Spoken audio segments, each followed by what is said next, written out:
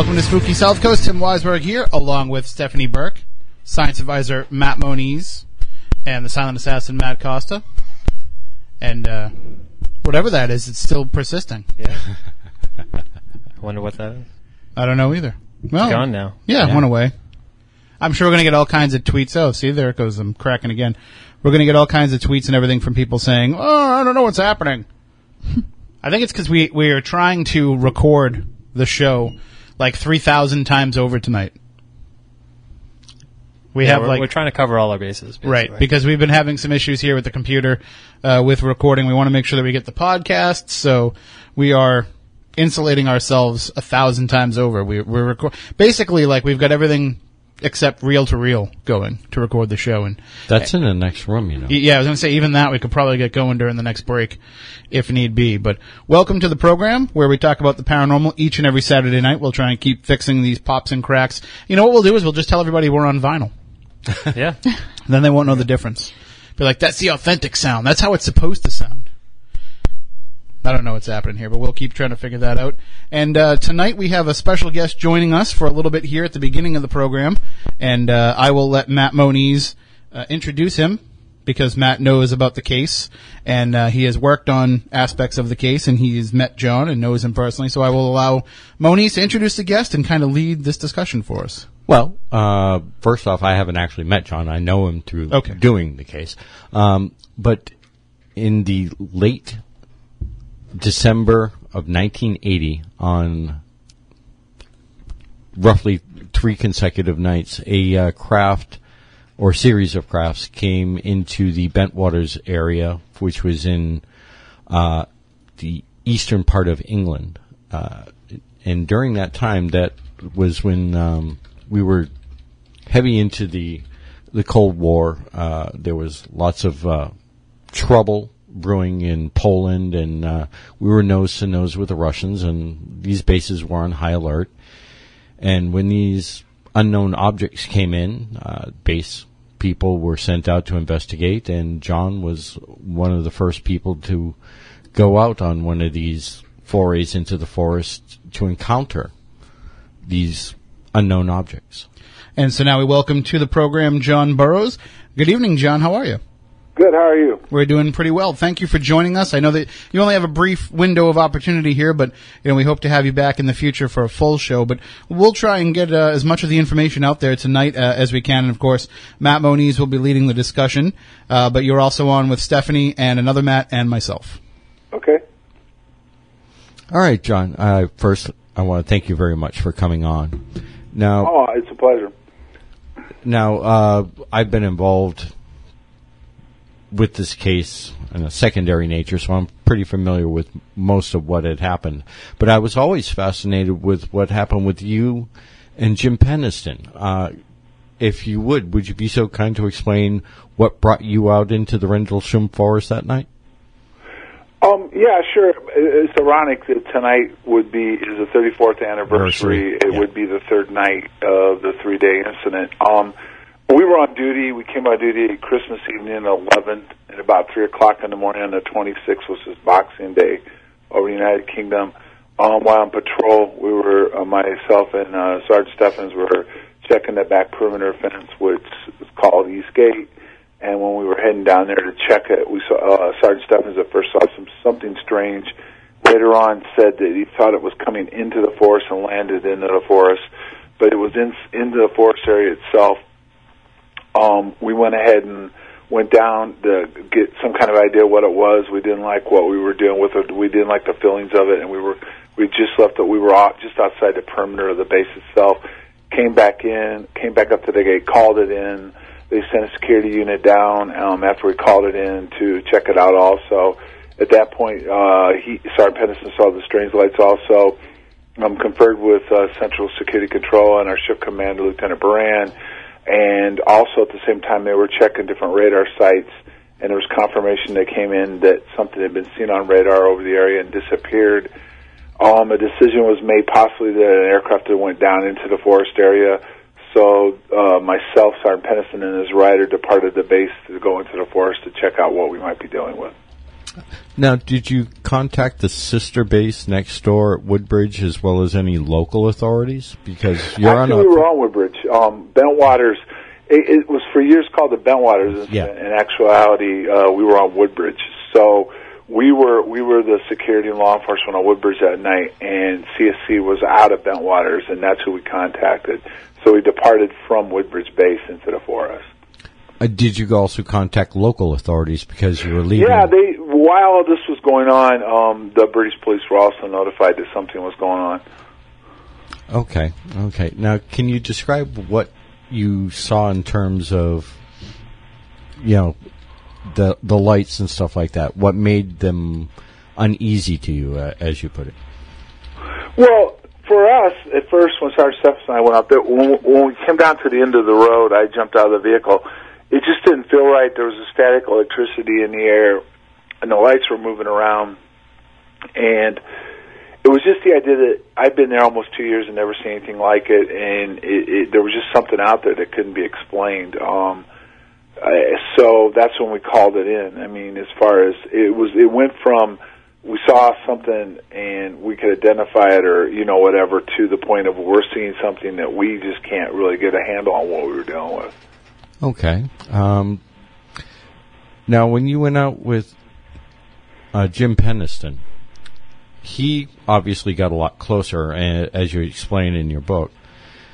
And were you able to see Jim the entire time during his experience? No, actually, that's one of the things that happened. We went out into the forest, and we eventually got close to whatever it was. Jim has described it as a triangular object. He actually touched it. There were glyphs on it and had a binary download. All I remember was getting close to something, hitting the ground.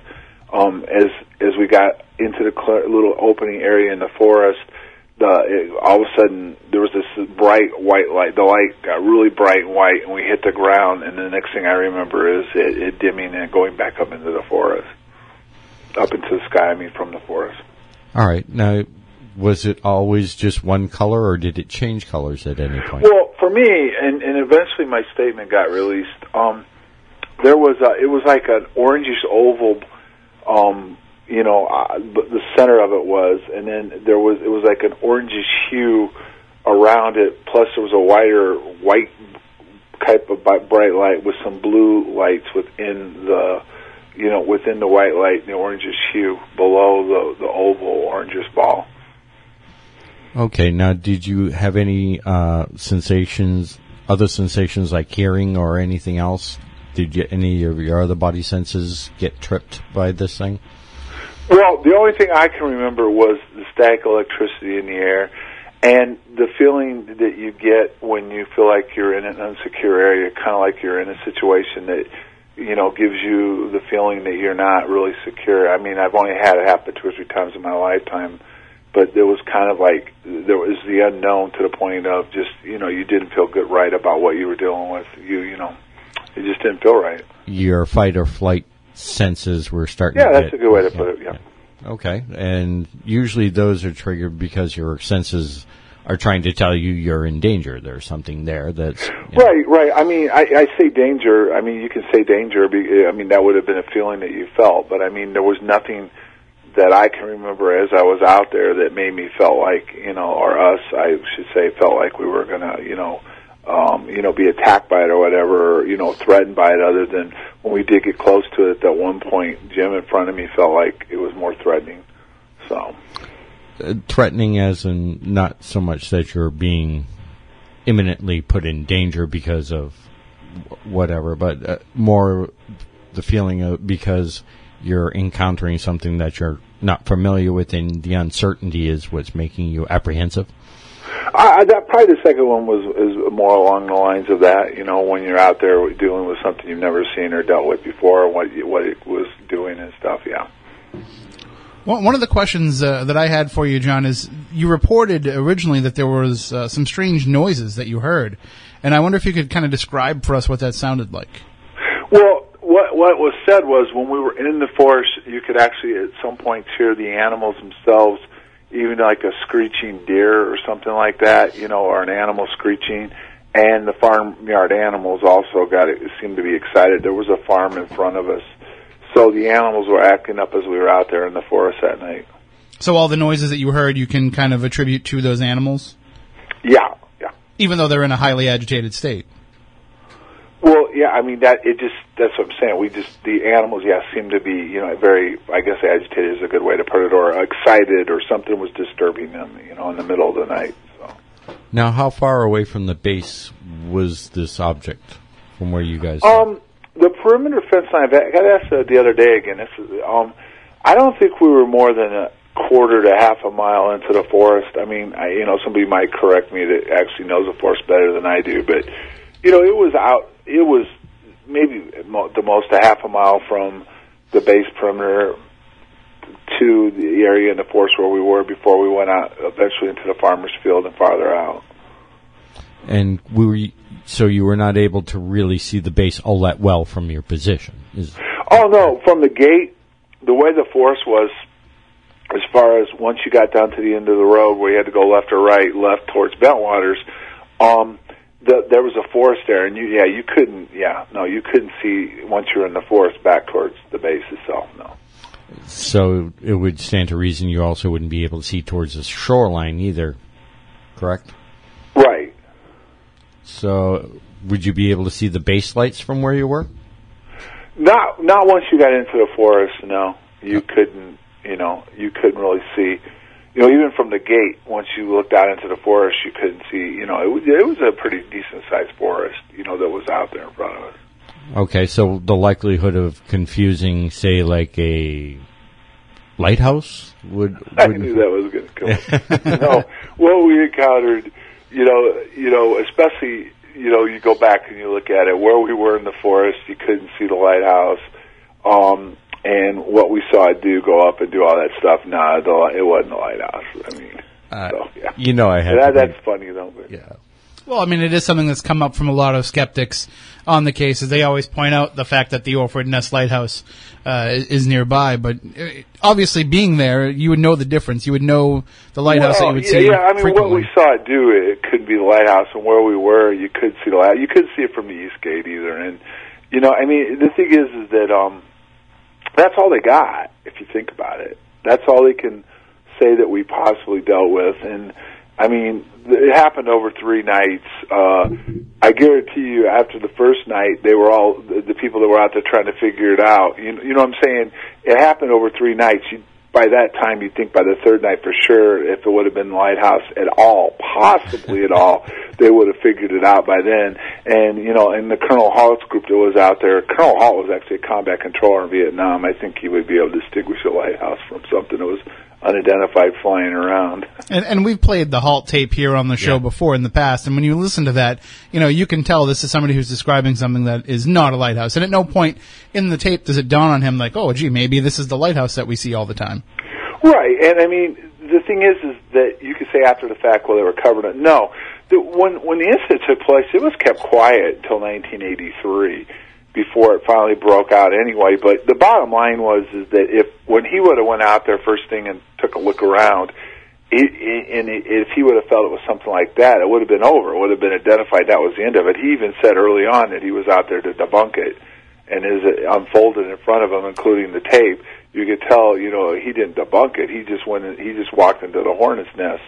And even the one part of the tape that's always stunning that people listen to it is when it comes at him and it beams the light down in their general direction. He says, "This is unreal. You just got to listen to his voice." So this thing it's unexplainable what it is as far as exactly what it is to me, still to this day. So true. And there's one other item about the lighthouse that most people are unaware of: the back portion that faces the land has a big steel plate welded over it so the light doesn't shine inland.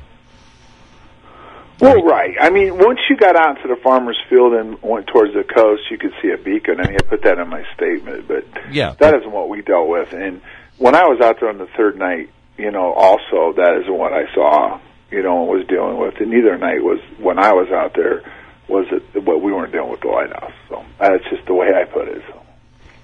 Now, a lot has been made over recent years about Jim Penniston's account of actually going out and touching the craft and taking photos of the craft, and there was some contradiction in your original statements, at least when you were talking to some television programs where, you were saying that it kind of just took off rather quickly. It sounds like from what you were saying earlier that you are supporting Jim Penniston's account that he did actually approach the craft. I'm not. I mean, so if you say supporting, I didn't see it happen. I've never said that I saw it happen. Okay. Matter of fact, I've always just said over the years exactly what I remember happening. Got close to it. The light got really bright, then it dimmed, and it went up into the sky and moved away. I did not see what he said happened to him happen. I've never said that. And, to this day, I've never said that. Doesn't mean it didn't happen. Right. You have no reason not to believe his account. Yeah, I've known that based on a lot of other factors, I have no reason not to believe it didn't happen.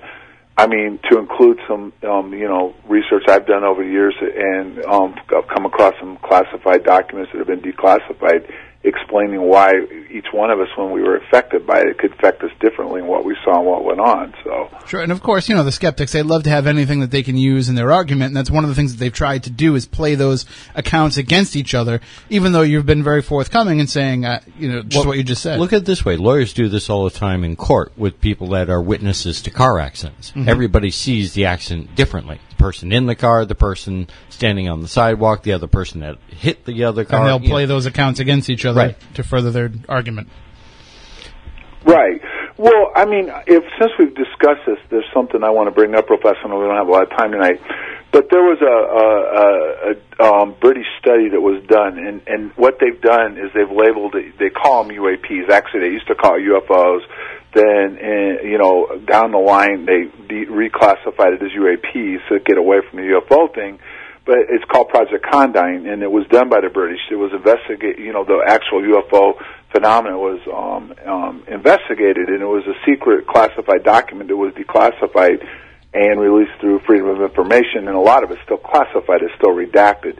But within it, within this document, I'm going to read you a little passage from it, and it mentions Rendlesham in it, and it's one of the only cases that's mentioned within this whole study that was done.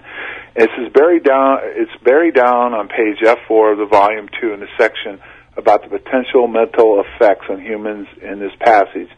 The linking of brain activity to UAP events where the witness is presumably within near field influence is currently only partially understood, since assumptions must be made as to the type of fields being encountered. Within the United Kingdom, these close encounters occur only a few times each year. The well-reported Rendlesham Forest Bentwaters event is an example where it's postulated that several observers were probably exposed to UAP radiation for longer than normal UAP sighting periods. There may be other cases that remain unreported.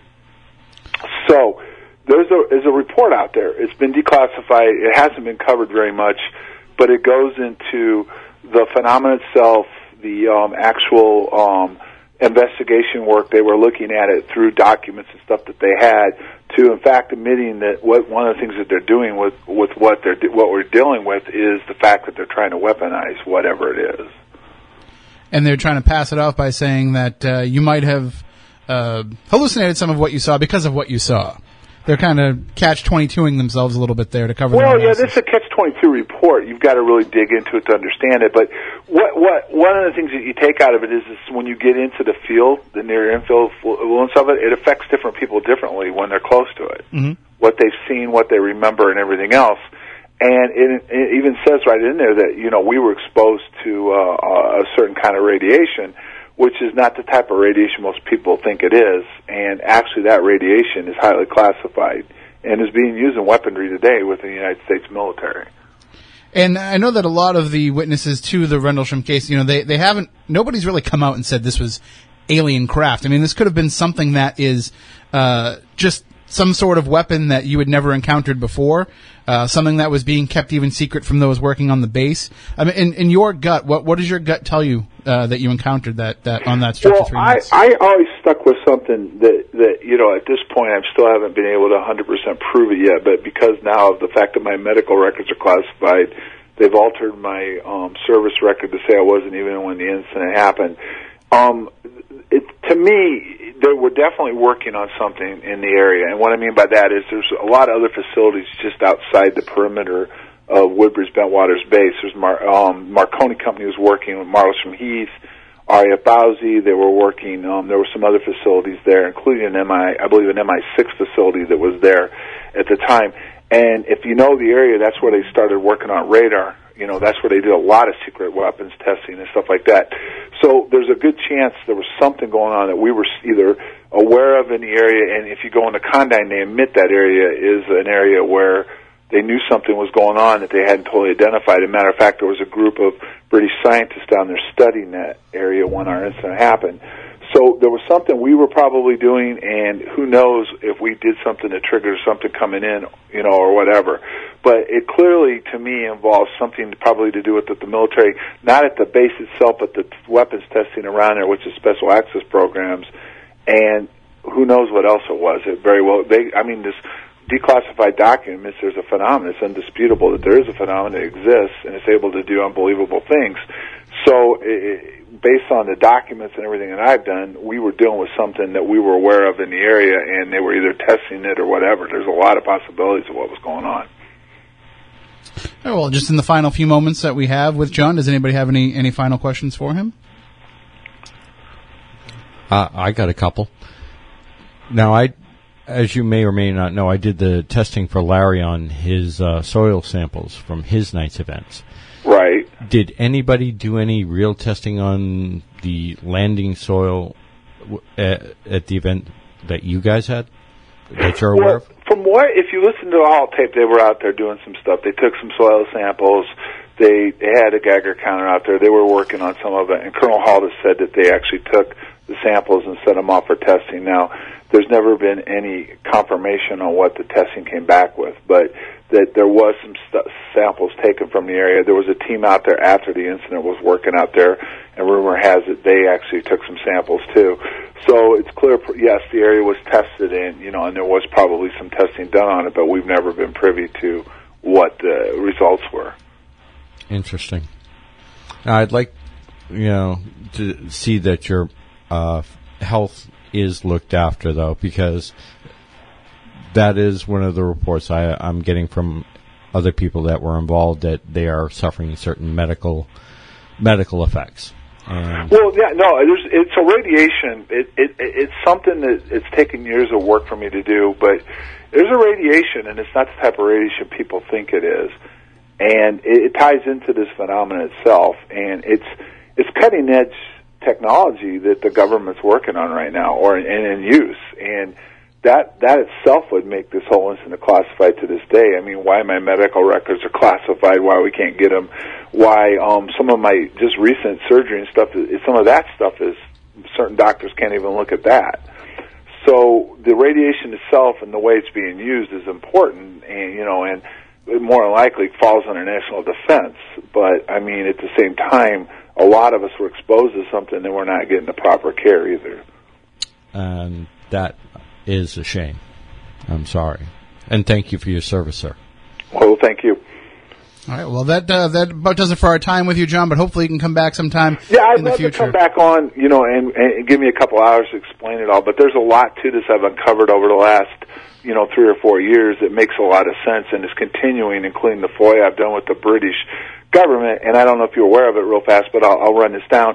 Through my FOIA, throughout Condyne and everything else, I got them to admit they're still holding 18 files that they denied. They said they released everything, but I got them to admit they're holding 18 more files, including 6 policy files that are yet to be released, and they still won't admit when they're going to release them, and some of it still has Rendlesham stuff in it. So. Wow. Well, that could be a bombshell to be dropped sometime in the future, and we certainly look forward to talking to you then, where we can find out a little bit more about your research, and I really want to get into some of these effects that in the research that you've done with the Condyne information that you've come across. That's something that we should really focus on, because I think that's lost on a lot of people who have, who research these. They don't realize the personal impact that it has on the witnesses that view these craft. Right. I'd love to come back on. I appreciate it, guys. All right. Thank you so much for the time. Yeah, have a good night. Thanks. You as well. That is John Burroughs, Rendlesham UFO witness, and certainly one of the people that, when you look at high character individuals, Moniz, we talk about this all the time, that when you have these reports, when you have UFO sightings, what really matters is when you can get somebody who has character that is almost unquestioned, or at least has observational skills and observational abilities that the common person may not have. Well, he was definitely well trained. Air Force, security police, and he's many years. He knows what he's doing. He's trained to do this. So you can't have pretty much any better observer for an event like that, because what's he supposed to do? He's supposed to secure the area around the base. And there are people who are, their sole job is just to watch. Yeah. You're watching the skies. You're not watching for UFOs. You're watching for enemy craft. You're watching for any type of spy craft that might be coming over. And so you know when something's out of the ordinary. You know when something doesn't fit into the patterns of what you're usually looking for. Well, you also got to remember, like I said, at that time, it was a high stress level of the relationship between the former Soviet Union and the United States. This is right when the riots and solidarity were going on in Poland, and Russia had literally hundreds of thousands of troops on the border, and we had our troops standing ready, loaded for bear, quite literally. And this incursion happens right outside a secure base. And it happens with a base where there reportedly were nuclear weapons, where there is a reason for our enemies to be interested in what's there. And if I remember correctly, there's nuclear weapons on the base that the British were unaware of and that were not supposed to be there. They were in violation of the treaty that they had at that time. There's the other thing that most people weren't aware of. It was also the forward base where the SR-71 flew out of. So there's a lot of reason for there to be interest from the enemy. Yeah. And even maybe not from the enemy. I mean, maybe the British themselves, wanting to kind of get an inside look and find out that they're being lied to and find out what's going on. Do you think, in the research that you've done, are we talking about something that was something that might have been an alien craft? Or are we talking about something that might have been an extraterrestrial craft technology that had been adopted?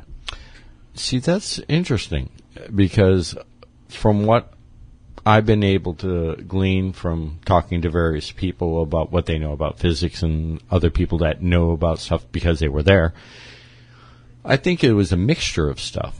I think it was akin to, the first bike ride. Mom and Dad out watching somebody taking the first bike ride, so they have holding the seat for them while they start going down the road and then letting go. Yeah. So do you think that there was, this might have been an earthbound mission, but that might have had extraterrestrial influence? Yeah, borrowing technology and somebody watching, okay, this is how you do this, small steps. Like I said, they take the training wheels off for the first time and, you fell over on the curb. The only question that I have about that, though, if it is something that happened or originated from this planet, from this dimension, however you want to look at it, but the only question I have about that is, of all the places that you want to utilize this technology, there's no place that it would set off more of a red flag than on an Air Force base. Because these people are going to know that if they see this, that it's something out of the ordinary, and it's going to draw more attention. And even the fact that they're just watching the skies anyway, it's going to draw attention. If you wanted to take one of these, unless they felt it was the only thing that they could use to gather the information that they wanted to gather, but otherwise it seems like you're taking a big risk taking it out there in front of all these observant eyes. Well, you also have to know where the area is. I've been out there, and it's rural country land. I mean, it's like very sparsely populated in that area. You've got the ocean to one side, so there's not much out there. And then you've got all of these other bases. So in a sense, if something happens, they're lucky it happened outside of a military base, because they can control that information. That information eventually did leak out, but, with all the people that you've talked to involved in the case and all the research that you've done with Peter Robbins, working closely with him and all the research that he's done, and talking to Larry Warren, between the two of you, you've talked to Larry Warren, you've talked to Colonel Halt, you've talked to Jim Pennison, you've talked to everybody involved in this case. Is there the possibility? Does the possibility exist that there were people at that Air Force base that knew 100% what was happening, that it was going to happen, and were involved in what happened, and just these witnesses that we have were just never in the know and were never told and never given that information? I think none of these people were in the know to start with. I think certain people got told limited amount of information after the event happened and were were there higher-ups or other people on the base that may have known full well what was going to happen and what happened? In advance, no. Because that's the reason why we have this information out. If people up top knew, then they would have been able to put the screw on the lid a lot tighter. I think this is something that happened, that was unexpected, that they had to contain as best they could after the event. They always have the reference to it. They always call it Britain's Roswell. And to me, I think that's almost doing this case an injustice, because Roswell was Roswell. Yeah. I mean, what happened. Really, essentially, everything that was left over in that case was left in the hands of one person. Roswell was an accident.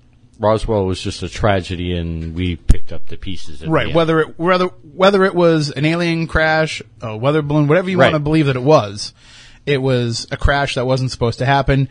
One person ended up with the results of that crash, Jesse Marcel, taking it home, and then eventually having it confiscated. So whatever happened in that case, it was over relatively quickly.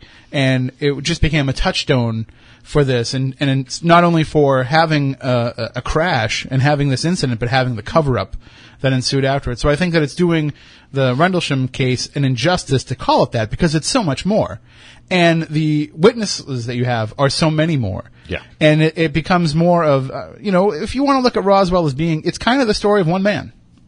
Whereas this is the story of multiple men and what they have endured over the years, and putting themselves, their careers, their future, let's not forget, when you're active military, that's one thing.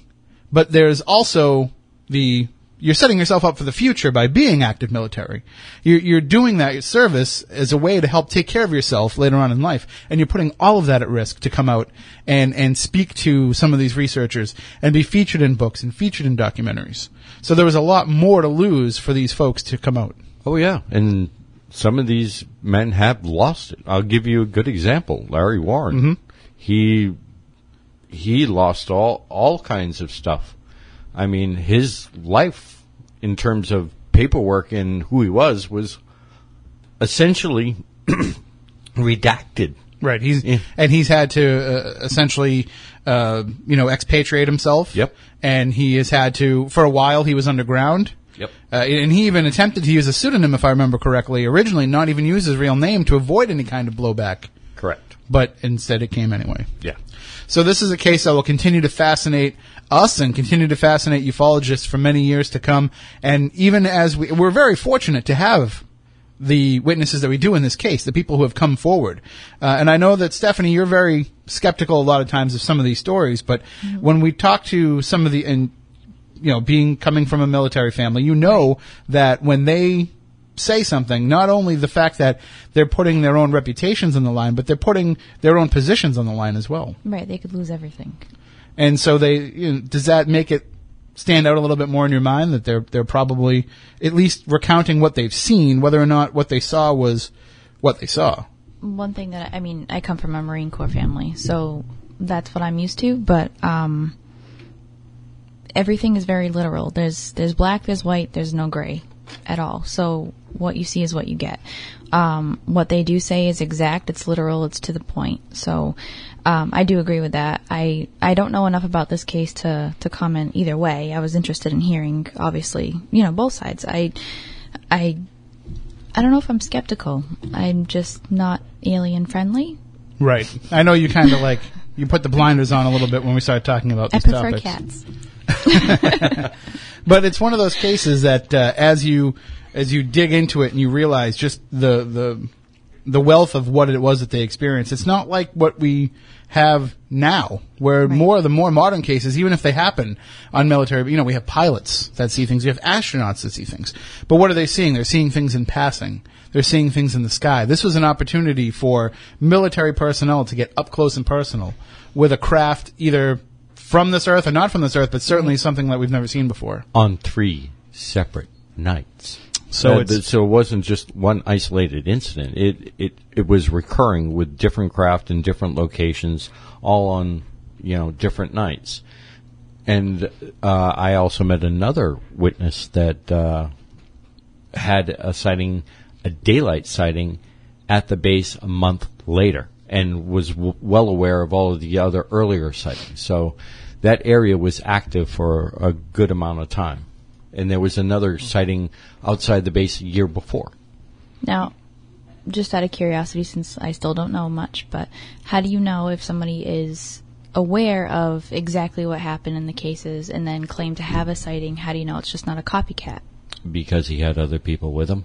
Okay, but how do you know it's not collectively a copycat sighting? How do you know they didn't just come forward and say, oh, I saw this? How do you differentiate between an actual sighting and somebody that's just looking for... to have a conversation? I think with these witnesses, they all came forth at the same time. The other individual, he's still active in terms of being security and stuff like that, so I don't want to get involved with naming him. But you don't have to. I didn't even, not specifically who it was. I was just curious because you said the time had passed and they had a daytime sighting. So correct. How did you know the difference between... These are, again, by security officers posted at a gate watching this large cigar-shaped object pass over East Gate, where everybody left, and it is same kind of strange object witnessed by the guards there, and then they, also had heard the other stuff from the other people before, but they kept their story a little bit more quiet, only for the simple fact they saw what was happening to the other people. Right. And they weren't looking for attention. Yeah, they didn't come out with this. If I remember all the facts right, they didn't come out with this. What happened was Colonel Halt wrote a memo to the higher-ups where he described what happened. And then through Freedom of Information Act, somebody got a hold of that memo, and then they got all the witness names from there, correct, tracked them down. It had been 3 years after the original sighting, so by that point, some of these airmen were no longer active. And so they were able to speak a little bit about it. And then it was Easton, was it? Let me see. It might be on here. Let me just look real quickly here. It was, yes, British researcher James Easton who really started jumping into this. And then, of course... Dot Street and Butler and Regina Bruni and, of course, Peter writing the definitive book on the case as well. So this is one of those... I've always felt like this has a little bit more... I don't want to say more legitimacy, but at least it pulls in my interest a little bit more because... It wasn't something where people were, at least not to the public, coming out about this sighting. They were certainly talking about it amongst themselves, obviously with Colonel Halt putting out the memo, but it was something that I don't think was ever intended to get out to the public. Right. Which I can only assume that, had this memo never really been released to the public, we might not ever have known because it is a remote area. Yeah. So it wasn't like there was a bunch of people out in the town that were clamoring to find out more about what went on. Like, if we have something here that goes on, here on the south coast of Massachusetts, everybody immediately starts contacting, Otis. They start immediately contacting the New Bedford Airport, the Plymouth Airport. So we have all these different resources that we can go to. So we know when something happens that there's public interest and public outcry to find out what happened. Out there in the middle of nowhere, the cows don't ask that many questions. Yeah. They should, though. Well, if they did, then we'd really know what was going on. Bear in mind, like I said, this is also the period right around now, in Christmas. What's everybody doing in the middle of the night? They're in their homes dealing with family and friends. And they're not really outside looking at the sky. Right. And these events happened in the evening. Towards the later part of the evening, so chances of anybody being out there to see it to start with are slim. And there was only a handful of the farmers in the area that saw stuff too, although they were, spoken to as they put it, in terms of being witnesses, and they were fairly reluctant to talk about it afterwards. And John mentioning the fact that the animals were riled up by something. I mean, something happened, and I think we all have to pretty much accept that based on the testimony given and the reports that were given. And Stephanie, I will hook you up with the past episode of our show where we went really in depth and we played the entire 20-minute halt tape, so that you can hear everything that he's describing as he's seeing it. But I think that when you take all that into account, you have to accept the fact that something unusual landed there that night. Something unusual was in the vicinity there, was seen by numerous people. Now, we can debate all day long about what it was, but something happened. And it even goes beyond the point where you can even think of it as a mass hallucination, because it's something even more so than that, because you're dealing with people, first of all, who probably aren't prone to mass hallucination, and or at least would be hyper aware of that possibility. But also just the fact that when you hear Pennison's account and just the tactile nature of what it is. You remember, Moniz, how he described the actual surface of the... Feeling like glass, warm glass, and stuff like that. So I'm sure something absolutely happened. And I think anybody out there is silly to believe that we're the only intelligent life that's out there, first of all. And second, I think our military is far more advanced. I'm still concerned that we have intelligent life here. Yeah, I don't think we're the most intelligent thing on our planet, let alone on others. People really believe that this is it. And I don't think that that's the case. And I think our military is far advanced, compared to what we actually know goes on. I think a lot of what goes on we're blinded from. But personally, what do you feel this was, Moniz? I think it's a conglomeration of things. I think that there was, like I said, we were trying to play with technology that is basically constructed elsewhere. So you use the analogy of the bicycle. I wonder if it's almost more like, we borrowed the keys to Dad's car. And, maybe we shouldn't have been driving it. Well, and having done the soil analysis, what did you find in the soil from at least Larry Warren's experience? Well, from the soil where Larry said the thing landed, and it's not just him, there's several other witnesses that came forward that all said the same thing, that it was there. So when I was able to check the soil, there was definitely a marked change in the affected area, or the landed area. One of the first things being that the soil, even 10 years later when I tested it, was still almost sterile, microbially sterile. Now, that's pretty unusual. And there's a great relationship between the microflora and fauna that lives in soil and when you're using it as a field to grow things in. Okay? There was a definite discoloration difference. There was a high degree of changing from silica to a silicate, which basically is happening under high heat and pressure. Sure. Okay, that's when sand is being turned into a type of glass, a vitrification of glass. And what was interesting is there was also a high degree of a compound called FeO, which is ferric oxide. Now, you normally know FeO2, which is basic rust, but FeO is comes from a high reduction atmosphere. It's basically like a meteorite dust, which naturally blankets the planet. Fine, material. Now, what had happened was there was a high degree of this in this glass-like substance, which turned the soil into like little round globules, like semi-glass globules. And the iron FeO inside it was 4 times the normal limit around the rest of the soil that we tested. So the only thing that would cause that would be a high degree of heat and electromagnetism to bring all of that FeO into one area. Could it have been... a lightning strike? No. I was going to ask, could it have been petrified lightning? No. Could it have been that maybe that was what had landed there? Maybe there had been some sort of meteorite that had landed there? No. Because there would have been more. It would have been more widespread. Right. If you take a look at some of the pictures from Left at Eastgate, you can see that it's an affected area that's roughly about 20 to 25 feet in diameter. And I tested the soil from the top down to about a foot in depth, and it affected, definitely within a foot. And this is years later, and some of it may have been a little thinned out from years of plowing and what have you, but it's still roughly there. Since then, it's been covered over and removed, so I've been told. But you actually still have some of the soil. I have very little bit of it left, but Peter Robbins still has some. Now, what's interesting about the soil is it became what's known as hydrophobic. In other words, you would take water and you put it on it, and it would roll off, as opposed to control soil, 100 feet out.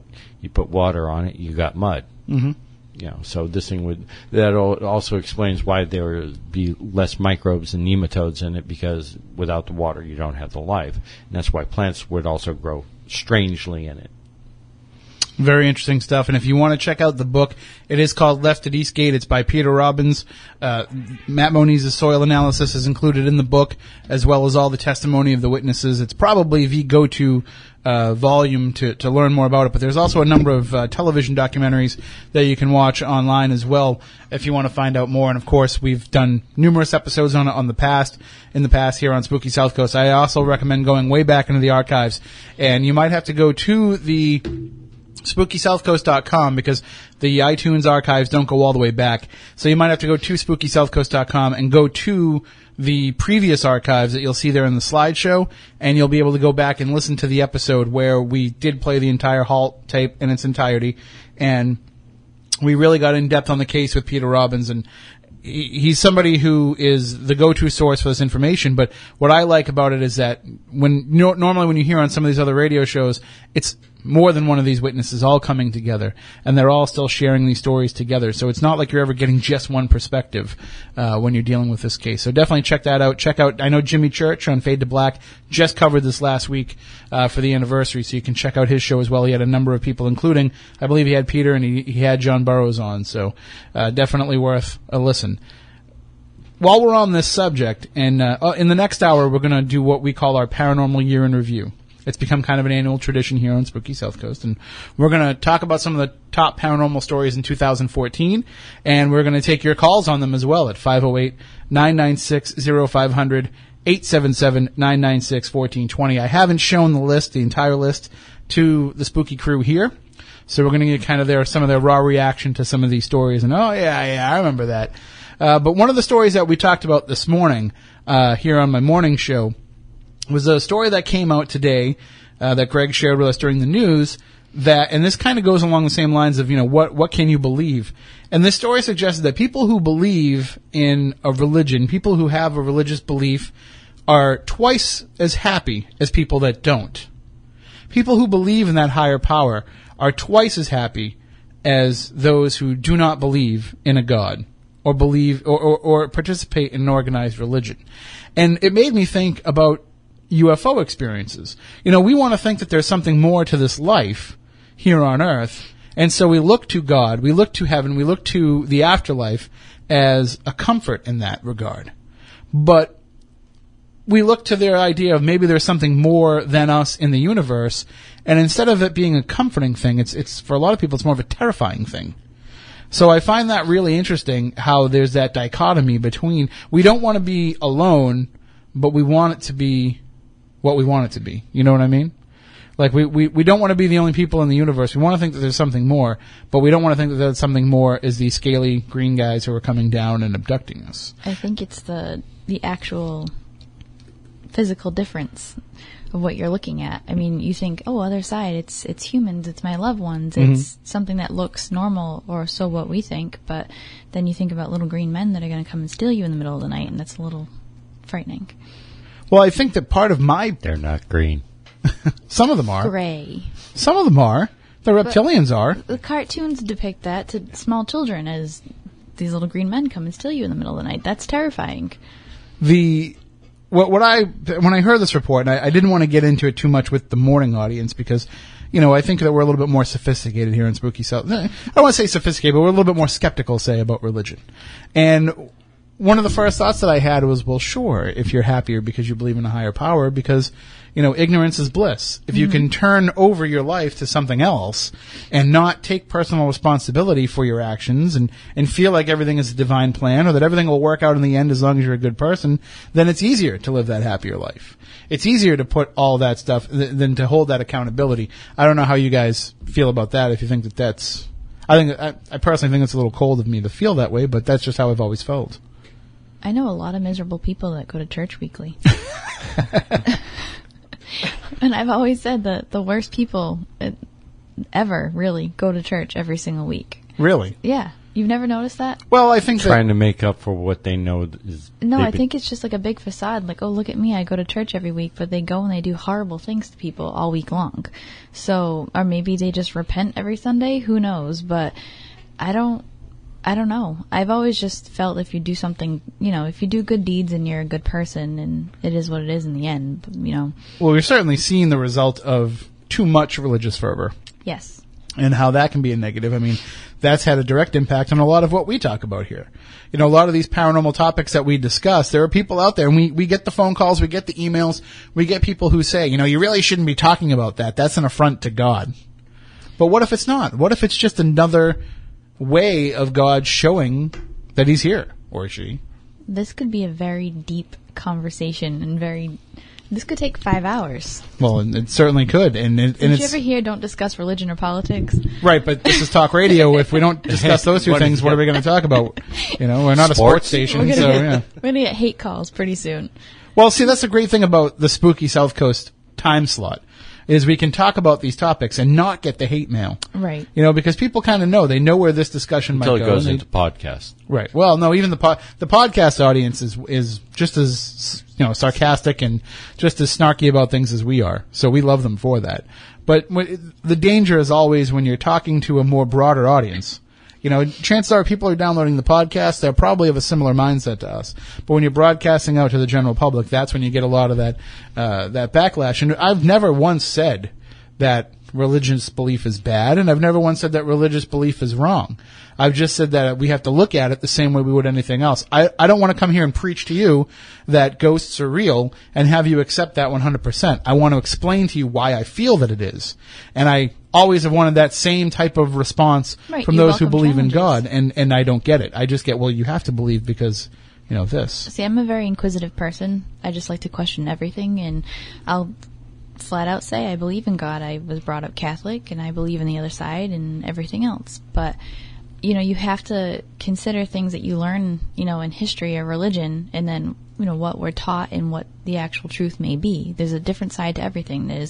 There's one side, second side, and the truth, and you never know what's going to happen. I mean, I think about it all the time.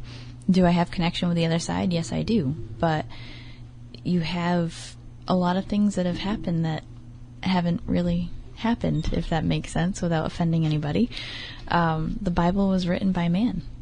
It wasn't written by God.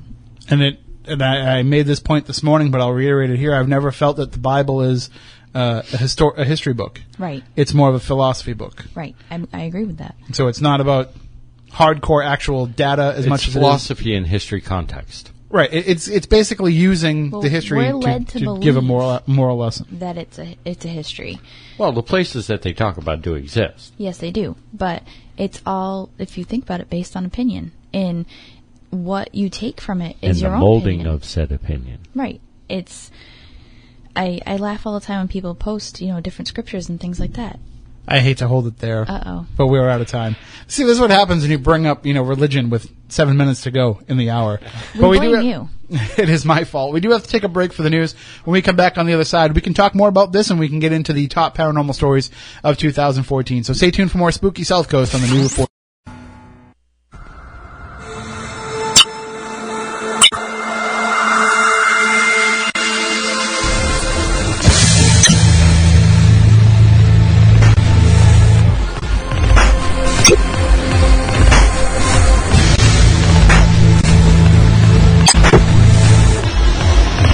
Welcome back to Spooky South Coast. That might actually be a problem with the file, I think. Even though Matt Costa kind of troubleshot some of the problems we were having during the break, I think that might be the literal file that we transferred over. So What do you think? Possibility? Yeah, I think so. Yeah. We might have to re-upload it. I think it might have been, maybe it's because it's peeking out already in the recording. Maybe. I don't know. I know they were having trouble with some audio files with our program that we use, so. Technical talk on the air. Nobody cares. Moving on. Moving on. Of course, this is hour 2 of Spooky South Coast, where we talk about the paranormal each and every Saturday night. Tim Weisberg here, along with the silent assassin Matt Costa, science advisor Matt Moniz, and Stephanie Burke. We all have Twitter accounts now. You can follow us all on Twitter. Of course, the show can be found at SpookySC. You can find me at Tim Weisberg, Stephanie at SBurke910. Yes. Matt Moniz at Matt Moniz SSC, and we're working on getting. He should be tweeting by the end of the week. We'll get him tweeting.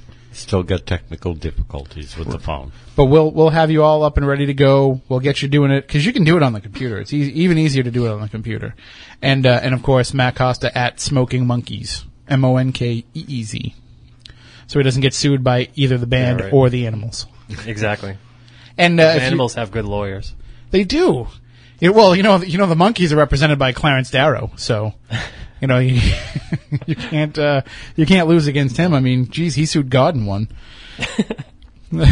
Speaking of lawsuits, I'm sure that's one of the many topics that we will discuss now as we go into our paranormal year in review. It's all the paranormal stories of 2014 that caused a stir, and if we forget any, I'm sure that the crew here can remind me if there's any that aren't on my master list here. And also, you can call in. You can call in to discuss your thoughts on some of these stories. You can call in to let us know some stories we may have missed. The numbers are 508-996-0500, 877-996-1420. They are both listed right on SpookySouthCoast.com. And if you're watching on Spooky TV at SpookySouthCoast.com or via the Ustream app, you will see the numbers down on the bottom of the screen. I don't know if I'm pointing correctly, but we'll have the numbers at the bottom of the screen for you to call in and share your thoughts. You can also tweet us as well using the hashtag SpookyLive, which anytime the show is on the air, you want to join in the conversation on Spooky TV, just use the hashtag SpookyLive on Twitter. Matt, I didn't tell you. Tell you about the meeting that I had. Well, part of the meeting that I had with the powers that be here at WBSM, the new 1420 WBSM. Really? What's this? I talked to them about we have to get Flash-based chat available again on these computers. We should. Because I don't know if you've noticed. People were clamoring for right.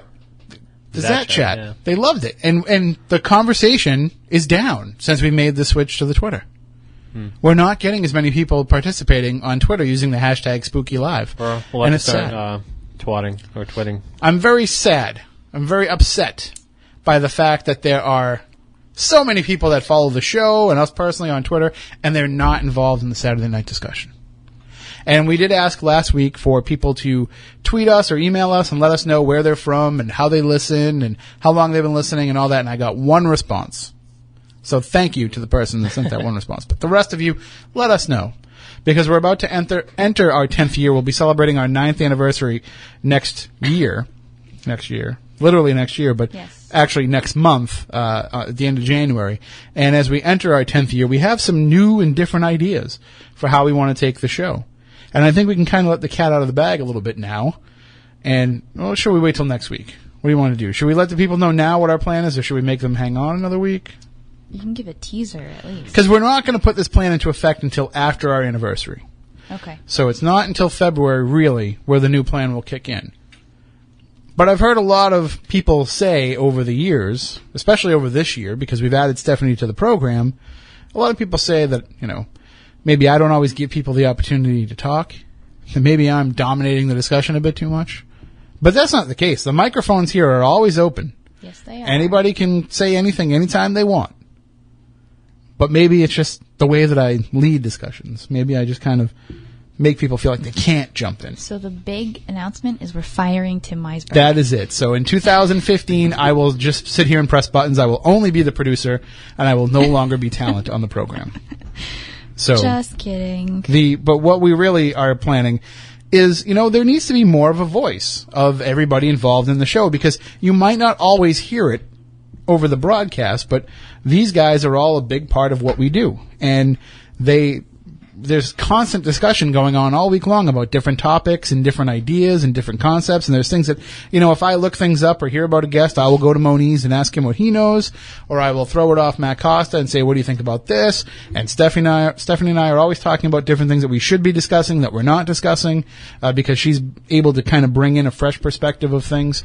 And one thing that we never wanted to do was we never wanted to become stagnant.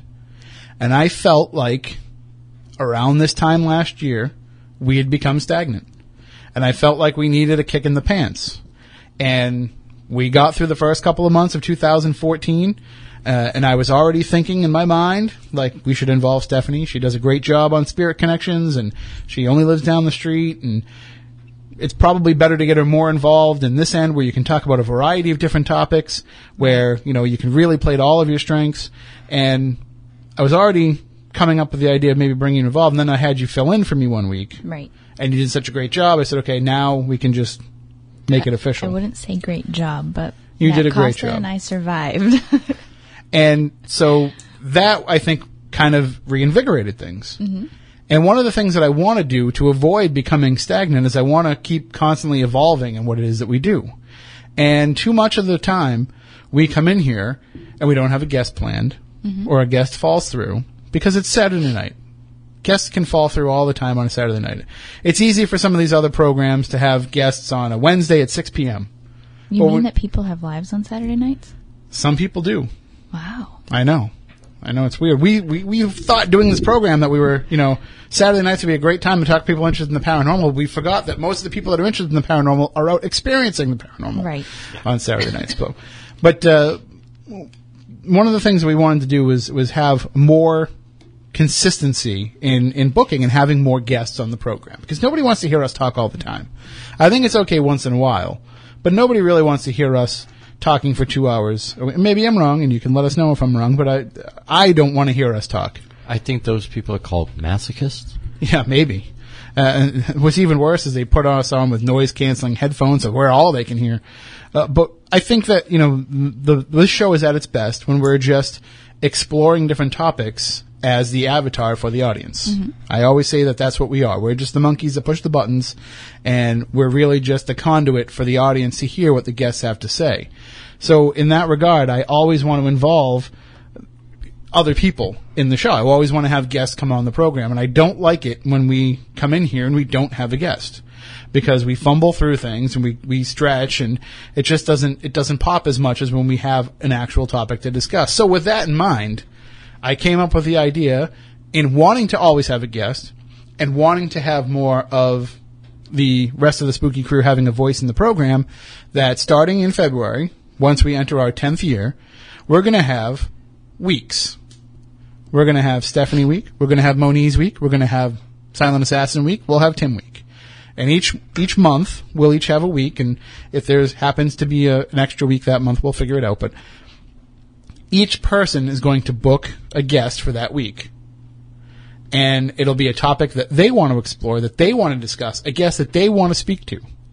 And by doing that, and also they're going to lead the discussion, just as Moniz led the discussion tonight with John Burroughs, that being more because of his encyclopedic knowledge of the Bentwaters case more than anything else. But, as we go forward with this booking plan, this person, whoever's week it may be, they're going to take the lead.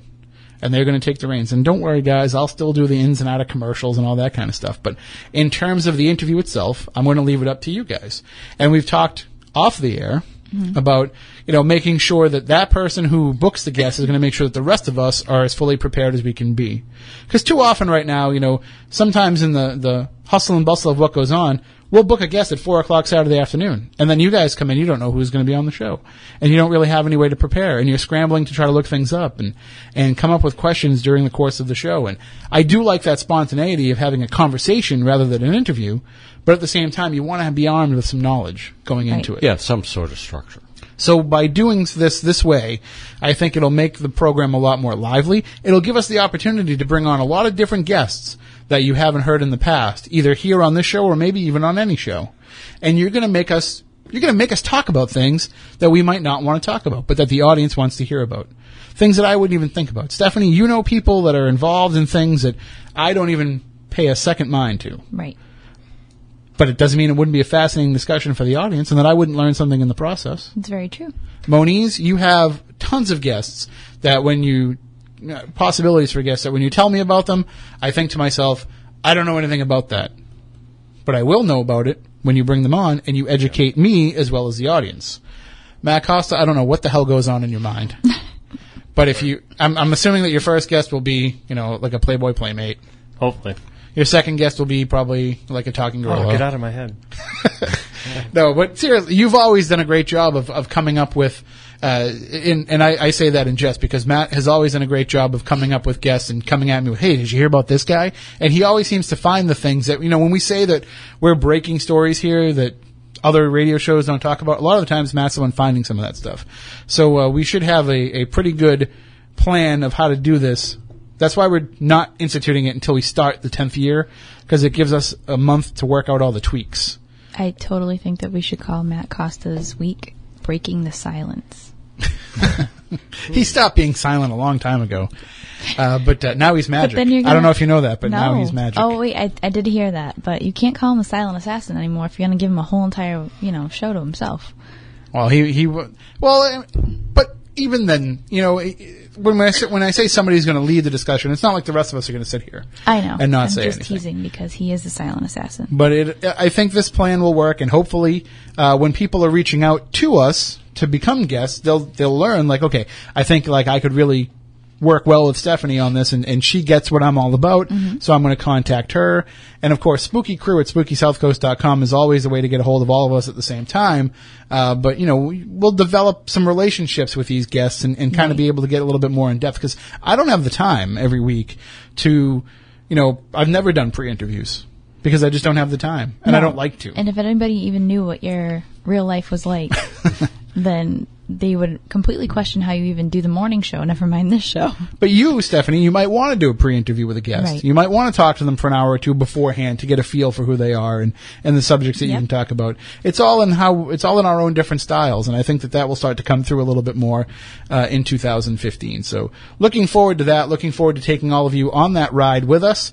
Of course, any questions, comments, complaints, anything that you want to let us know, you can always do that. Spooky Crew at SpookySouthCoast.com. Even if you just want to email us and bitch about the show, we're fine with that. We can say that on there. Oh, we're part of that meeting I had. We can have a little bit more edge. Okay. A little bit more.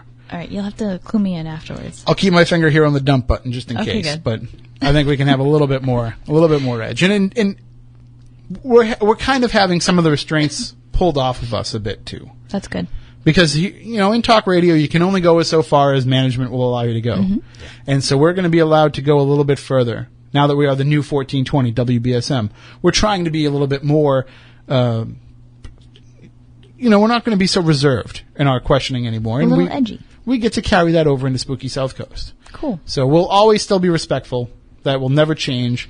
But at least now, we've always said we want to ask the questions that the audience wants to know the answer to. And now I think that we can really do that. And so again, 2015, looking forward to it. It'll be our 10th year. Oh my God, never thought we would have made it this far. Really, in all honesty, I thought you guys probably would have gotten lives in this time and been like, I'm too busy on Saturday nights now to go do a stupid radio show. We're all in the paranormal. Hello? I know. Think about how many missed opportunities we've had to go to different things on Saturday, how many concerts we've missed and parties that we've missed on Saturday nights and all that stuff. And we do it all for you, the Spooky South Coast audience. I think we have a call on the line, so let's take that. Good evening. You're on WBSM Spooky South Coast. How are you? Oh, how you doing tonight? Doing well. Okay, long-time listener. Thank you. Like to support the program anyway. I do enjoy it. Look forward to it on Saturday. I was just wondering what your thoughts are on the when I mentioned the Dark Side of the Moon. Great album. Yeah, other than that. as far as, what are your thoughts when I mention that? In terms of the physical other side of the moon? Yes. Did you ever hear anything about any innocent to the fact of a civilization living on that side of the moon? Yes. You did? Yes. Yeah. Well, there are certain lunar bases that are said to exist there. And there are certainly signs, or there are people who believe that there are signs of that civilization that we see, even the parts of the moon that we can see. People are always looking at it and saying, okay, look at, you can see here's where there might have been some sort of colonization, here's where this might have happened. And we do the same thing with Mars as well. Yeah. Well, I was just curious because I've been hearing certain things. It's just a roundabout conversation with certain people, and it kind of freaked me out one day when I mentioned it to a perfect stranger. I was out at a club one night or something, and I mentioned that, and that person said to me, I heard they're dying off. So I found that kind of strange, Well, then I'll ask you this. Then, how do you feel about the stories that are out there that the moon landing actually happened in a television studio and that we've never actually landed on the moon? I agree 100%. Really? Yep. So you think that there's never been any mission that has successfully landed on the moon? As far as what the with Hollywood depicted, yes. But as far as I think that was pretty much small time. Where the actual missions were a lot more advanced than that particular mission would be. So, I agree with that. See, I thought that they don't have to be mutually exclusive. We could have landed on the moon, but they could have also faked the moon landing itself on a soundstage because it's a lot easier to control what you're broadcasting from a soundstage than it is from the base of the moon. Right. But the astronauts involved have all said that that's not the case at all. It's 100% legitimate. So, let's take them at their word, I guess. I guess. Okay, very good. Have a good evening, and I'll be checking in again. Thank you, and Happy New Year. All right, you too. What's interesting about what he brought up is there was something that somebody else told me years ago about, the moon landing and the faked, supposedly, video, is that the missions did actually occur, but they happened earlier in the year, and the actual launch happened out of West Coast, some island, whatever, and they landed there, and the part of what you see is soundstage, and part of what you see is actual lunar event.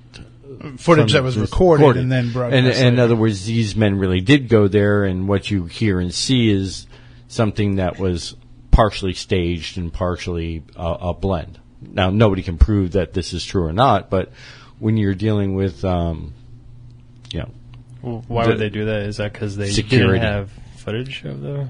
No, well, what they would have would be some actual footage that you can show that, you collected this rock in here, and we know that we can test this rock and say that, it's definitely from the moon. And you're seeing stuff like that is legitimate, but they said, this guy was telling me that they went out and surveyed other things that were out there that supposedly of ancient technologies. Yeah, what happens if you broadcast live from the moon, you land on the surface of the moon, and then all of a sudden, bam, right in front of you when you land there is a freaking alien? Or, it's not it's not exactly a situation that you can control. And also, one of the things that I was always interested in is they were never really concerned about any kind of sabotage for the moon landing, at least not publicly. I'm sure privately there was a lot of concern about that, but geez, you would have thought if you were ever going to get attacked by the enemy, that would have been the time because of what was on the line to be the first on the moon. But it's certainly something we can explore. I want to have the bad astronomer come on in 2015. That's one of my guests that I'm booking. So we'll talk with him hopefully coming up in 2015. But right now, let's take a look back at the year in review.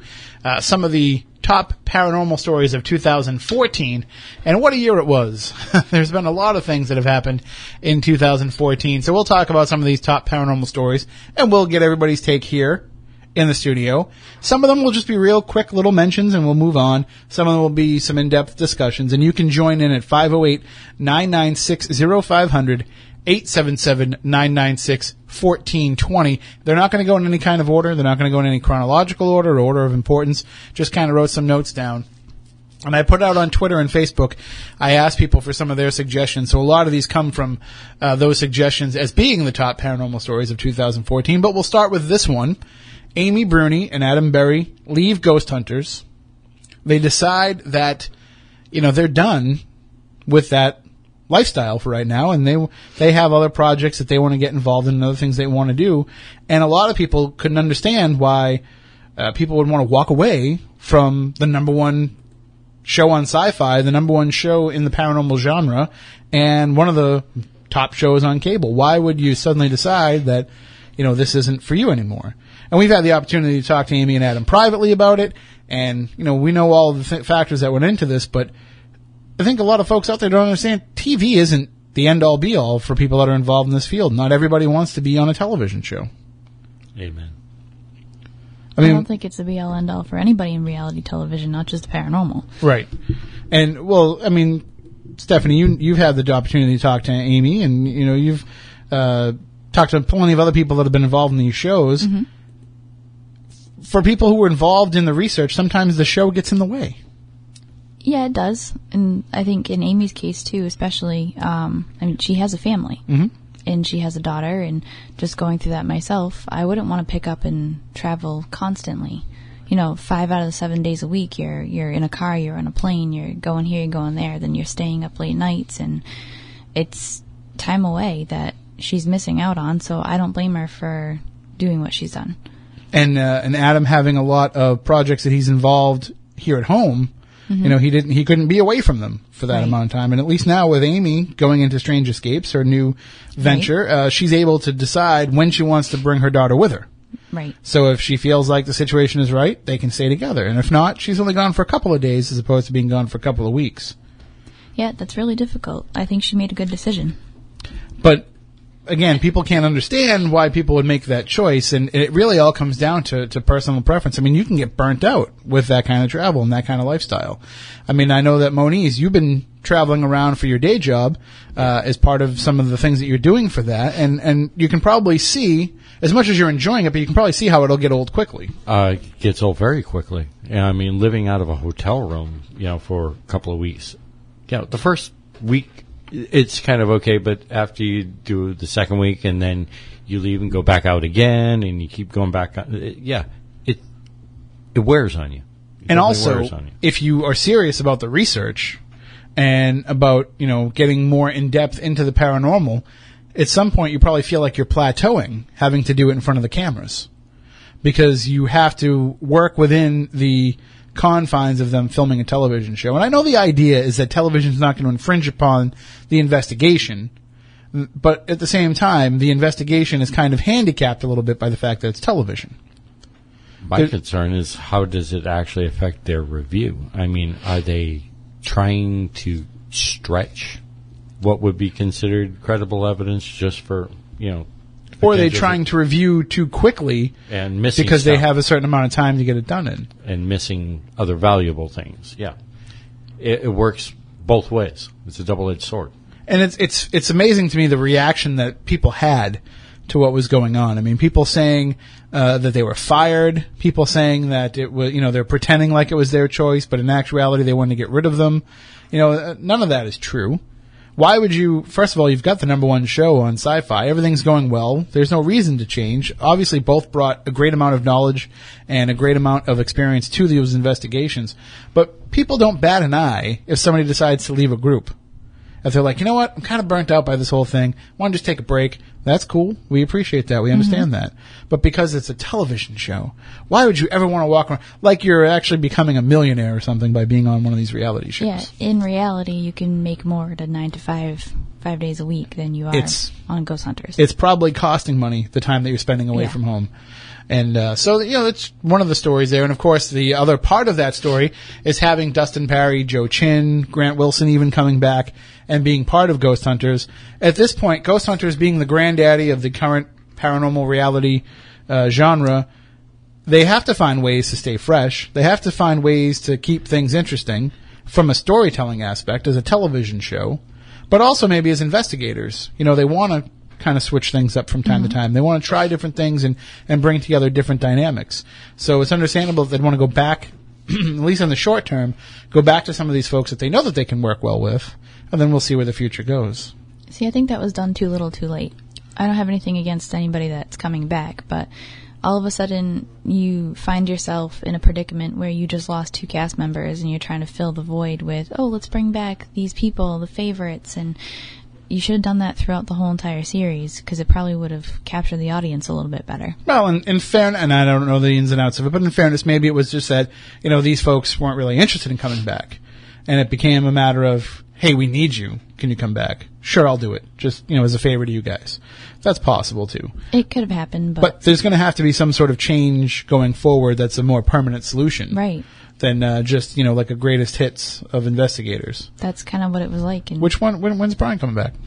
Oh. And moving on, in a similar vein, and this is a story that probably strikes a little bit closer to home for me, but Nick Roth leaving Ghost Adventures. Mm-hmm.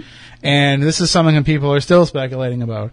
But again, it's the same type of idea. At some point, you have different ideas, not only of investigating, but also of how television is produced. And especially with those Ghost Adventures guys, they are the ones who are producing the show. Mm-hmm. It's not like Ghost Hunters where they're filming it and they're turning it over to somebody else. I mean, these guys are overseeing all aspects of the production of the show. A one-stop shop type of thing. And their vision. And by being their vision, their collective vision, sometimes some of that vision might change. Which is why Nick goes off and starts Ghost Stalkers, a way to kind of put the paranormal out there in a way that he wants people to see it. Right, and that's tough too because you have 3 guys who are doing it themselves, and it's, always them against each other. There's no producer to say, hey, no, we're going to go this way, and you all have to agree. That can be very difficult. All those different personalities, all those different views and everything. So yeah, with a show like Ghost Hunters, really, ultimately, it's going to fall in the hands of the people producing the television. Right. Now, Jason Hawes being the executive producer, he can have a voice in that, and maybe he even has veto power. I don't know.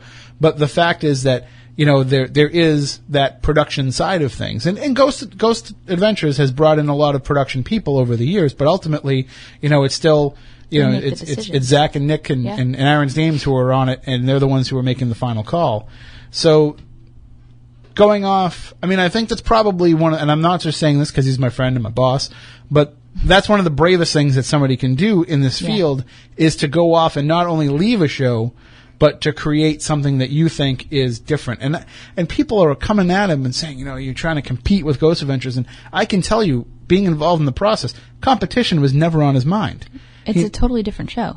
And he never saw it as being up against it. He always saw it as being, and he even said, I have no interest for this to run up against Ghost Adventures, whether I'm on it or not. It was all about being able to have a different perspective on the paranormal, and I think that happened.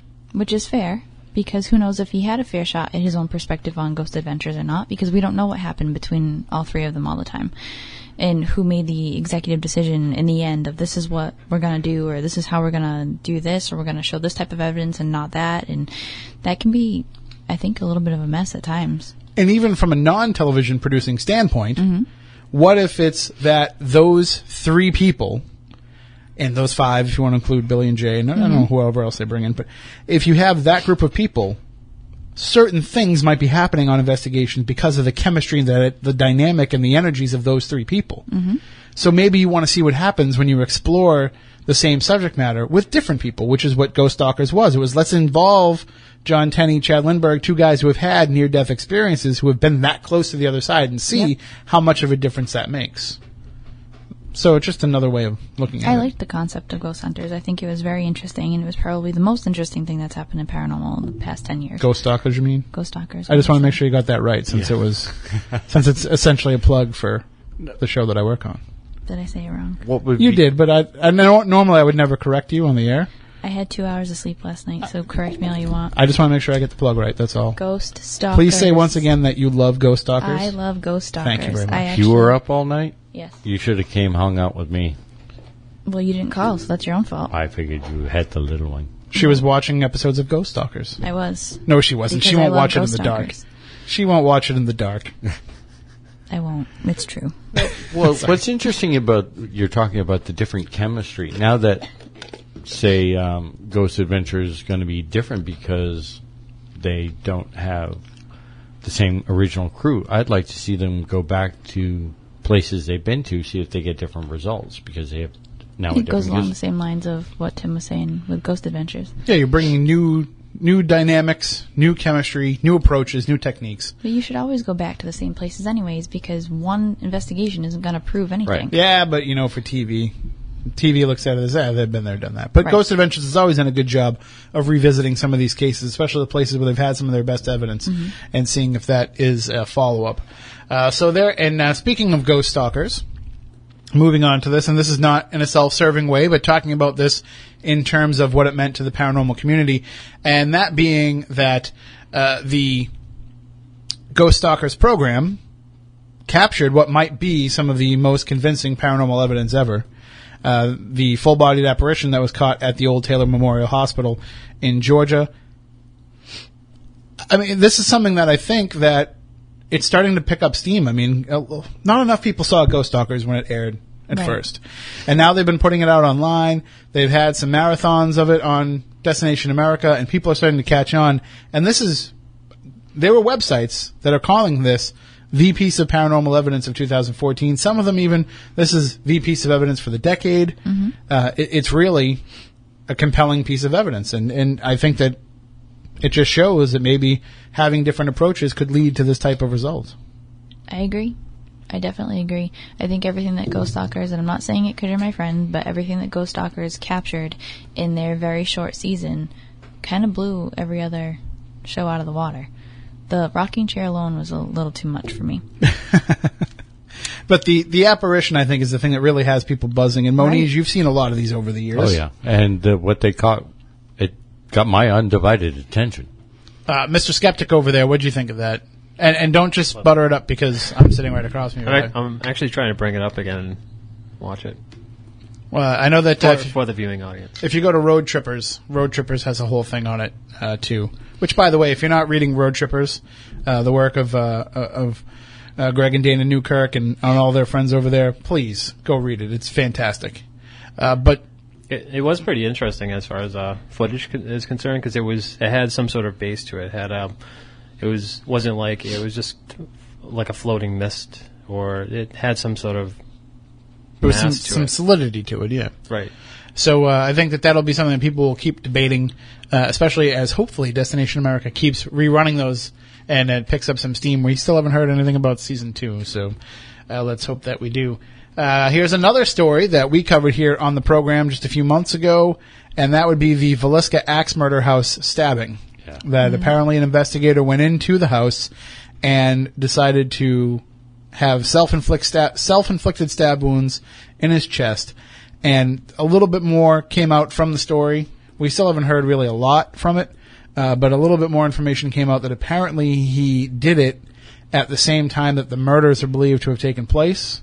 So it seems like, and he hasn't come forward and said yes or no, but it seems like he was trying to really put himself out there on the line for reenactment purposes to see if it gets kind of a rise out of the spirits, which That's a little extreme. it's okay to kind of go for the reenactment. It's okay to kind of go for, a little bit of recreation of the events. But I think stabbing yourself in the chest is just stupid. I could see, a similar murder weapon as a trigger object, but to actually inflict yourself with some sort of bodily harm, not worth it. Yeah, I certainly would never do that. And, Maybe we haven't heard anything because he's locked up in a padded room somewhere. well, it seems like, though, that each year as we do these stories in review, we're hearing more and more stories about irresponsible investigations. Mm-hmm. And I wonder what that speaks to overall. Like burning down places. We've had that. We've had people who have gotten killed on investigations. We've had people who've gotten sick on investigations, put themselves in harm's way too much. I mean, that stuff happens in everyday life anyways. You're just looking at a smaller group of people, and it's going to happen within that group. I wonder if we're seeing a lot of that, though, because it is the desire to stand out from the crowd, so you're going to take more risks. Is it the lack of common sense from some of the people that are involved? It can be all the Inexperience. above. Yeah. I mean, everybody in the paranormal, to a degree, I mean, there are some people that don't care, but the majority of people are looking for their 15 minutes.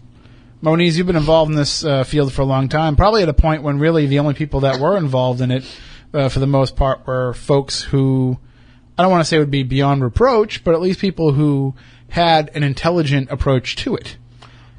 You know, The days of going to the library to research. yeah, and when you're talking actually going out in the field, yeah, there were people there because they wanted the answers. They wanted the experience. It wasn't about becoming famous. It was about becoming more informed. And I think they were too quick sometimes to make the correlation between the idiots in the field and becoming famous. I think some of the idiots that are in it for the right reasons. They're just idiots, and they're going about it the wrong way. So it's not like everybody's in it just to get on TV or just to make themselves a buck, but I think some of them just don't understand what it is that they're doing and the risk that they're taking on behalf of everybody else. You know, it's kind of like... It's like any other hobby, you know. Golf, give you a good example. You got idiots that get out there. It doesn't matter. Yeah. Well, you've obviously seen me on the golf course then. But I mean, look at something like, you know, it's kind of like some of these paranormal investigators are like, you know, the backroom cage fighting version of the UFC. You know, they're not following the same rules. They're not following the same health procedures. They're giving the rest of the sport a bad name because they're doing it like a bunch of morons. So eye gouging and fish hooking is okay? In the paranormal? I'd like to see that. I'd like to see some of this Brazilian jiu-jitsu applied to investigations. So that is another one of the big stories. Speaking of big stories in which people are stupid, Ryan Buell apparently ripping off a whole bunch of people and then essentially going nuts afterwards.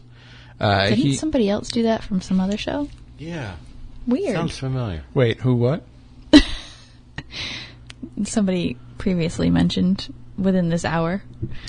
Oh, yeah, but that didn't happen within this year. No, it's just been going on for years. Yeah, it's just something that's always happened. But yeah, Ryan Buell, of course, he put out a tour, and he started, you know, he'd been out of the game for a while with pancreatic cancer. All of a sudden, he comes back, announces that he's going to be having a tour, and that Chip Coffey is going to be on the tour with him. Then all kinds of shady things are happening with the PayPal involved in paying for the tickets and the venues not being aware of events taking place there. All this stuff happens, and next thing you know, Chip leaves the tour because he doesn't feel comfortable. They bring in Michelle Belanger. She gets involved. She feels like things aren't safe. She leaves. And the next thing you know, you've got people that are approaching Ryan Buell trying to get refunds for this tour that's not going to happen. And he's making up all these stories about, and I'm assuming he's making them up. I have no problem accusing him of doing that when he says PayPal is holding up the refunds. PayPal does not hold up refunds. Right. You know, we run a business through PayPal. And they're the safe way to pay. There's no way that PayPal is holding up the refunds. If somebody wants a refund from PayPal, you just type in that they get a refund, boom. The only way that doesn't work is if the money isn't in the account. I was just going to say, you went and you spent the money and you can't put it back in the account. So this has put a huge tarnish on his already sketchy reputation in the field. His whole entire story is blown. And the problem is instead of coming out and being straightforward about it and putting out a mea culpa, he just goes the opposite direction.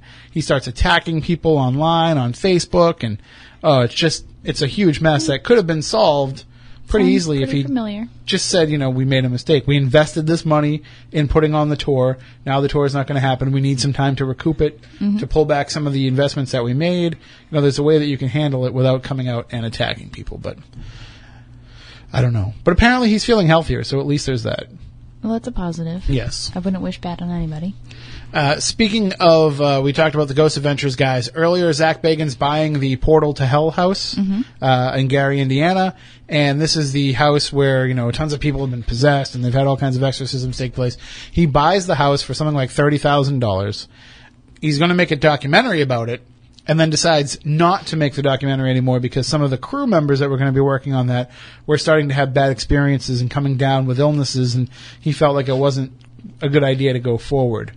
Now, we always see that some of these supposedly haunted locations go on sale. We always say, oh, if I had money, I would buy that. But it seems like now, more than ever, it's not really such a good idea. Because what are you going to do with it? I was just going to say, he bought a house. $30,000 isn't much. But not to Zach Bagans, no. Right. He spends that on gas for his Lamborghini. I'm sure. But what are you going to do with it? It's just going to sit there. Right. And if you're going to make the documentary, that's one thing.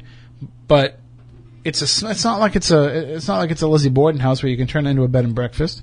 It's not like it's a Houghton mansion where you can bring people on tours because there's so many rooms. It's a little tiny house in Gary, Indiana, which is not exactly a tourist destination. It's like what, a single floor cape type of thing? Yeah. And so it's very small. I mean, really, you have it just for the sake of having it. Mm-hmm. And maybe he planned on opening up to research later on. I don't know what his plans were beyond the documentary, but can we be serious? Who cares to watch that documentary? I would be interested in seeing. Really? If it was done right, yeah. But would it be done right? And what would it Zach be is a of? very entertaining filmmaker. I will Okay. say that. I will, and it might not be the approach that works for everybody, but it certainly does a very good job of keeping you interested and keeping you entertained. Now, some people might feel that he's over the top in some of the ways that he investigates as an investigator, but in terms of the eye that he has and the drama and the suspense that he can create, I think he would do a perfectly good job of putting out a documentary about it. I just don't know what that would all mean. Right, like when you say documentary, I think of, the boring hour-long film of, learning something. What are you going to learn from Zach? Oh, you're not watching the right documentary, son. Good documentary shouldn't be boring. Well, I know, but you're learning something. You're gaining knowledge from a documentary. And I think that we could kind of see a case study in a house that might be four walls of evil. But I don't know. I see what she's saying here. Having Zach being the narrator versus getting, like a David Attenborough or something. Yeah, I'm not going to get into all that. I don't want to bash Zach too much in that regard. I'm not bashing. I'm just saying he's very entertaining on his own show. But to throw him into a documentary of just him in that that's house how he got over and started, over, I actually. know, but I think most people don't care about that. When you're a 13-year-old girl watching Ghost Adventures, you don't care about what he did before. I think I'd like to see at least the story told. And if he's not going to tell it, at least have somebody else come in and tell it, because I think people want to hear more about it. Some of the other stories that have come out, we're going to try and get through as many of these as we can, but we have a few here that are not... I'm just reading through some of the stuff real quickly. Let's make sure that we get them all in there, at least the key ones. We had a couple of key sightings, and we'll lump these all together over the course of the year. Some footage that came out. One being the Elacoya Country Store in Guilford, New Hampshire, capturing that footage of the glass tray flying across the store. That happening on surveillance footage. Then we had the New Mexico Police Department there that caught an apparition on camera, a supposed apparition on camera. Then we have the Houston UFO sighting, which, if you remember talking about that was the one where somebody was driving in the car and they held the camera along as they were seeing it. So we've gotten 3 pieces of evidence that caught a lot of attention this year, but nothing really that is... none of those really had legs. Right. It was kind of like one of those quick stories that had happened, and then people moved on from it.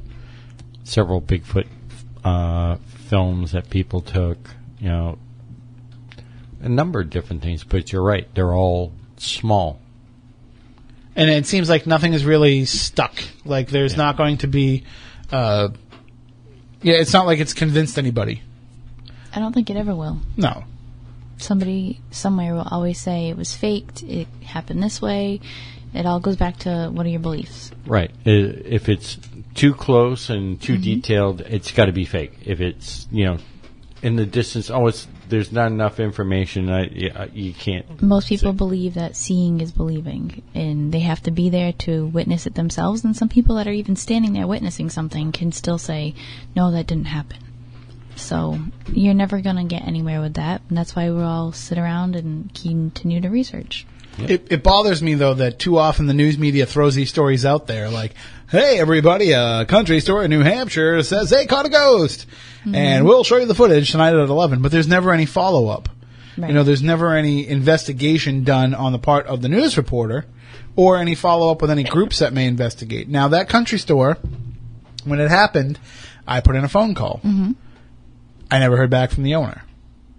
Well, I did hear back from the owner, but then I returned his call and I never heard back again. So I don't know if they just decided not to go forward with any more publicity for it. I don't know if somebody came in and was able to debunk what happened. I don't know if they just decided they want to get away from it and away from the spotlight. I don't know what happened there.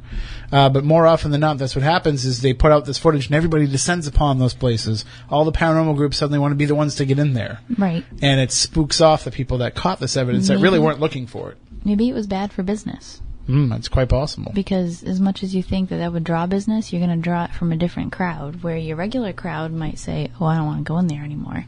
Or they're crazy. They believe in ghosts. In the time that we have left, we only have about 5 minutes. I will hotshot some of these real quickly. FLIR giving us a thermal imaging attachment for the iPhone. Great idea. Mm-hmm. Only costs $300. It's a lot cheaper than going out and buying a thermal imaging camera from FLIR. On the downside, they only made it for the iPhone 5. And they released it like just a couple of months before the iPhone 6 came out. And it's very limited in range. Part of that is you're probably dealing with the limitations of the cell phone itself, too. But I've noticed now, just as an aside, that Kodak is now getting involved in producing lenses for cell phones.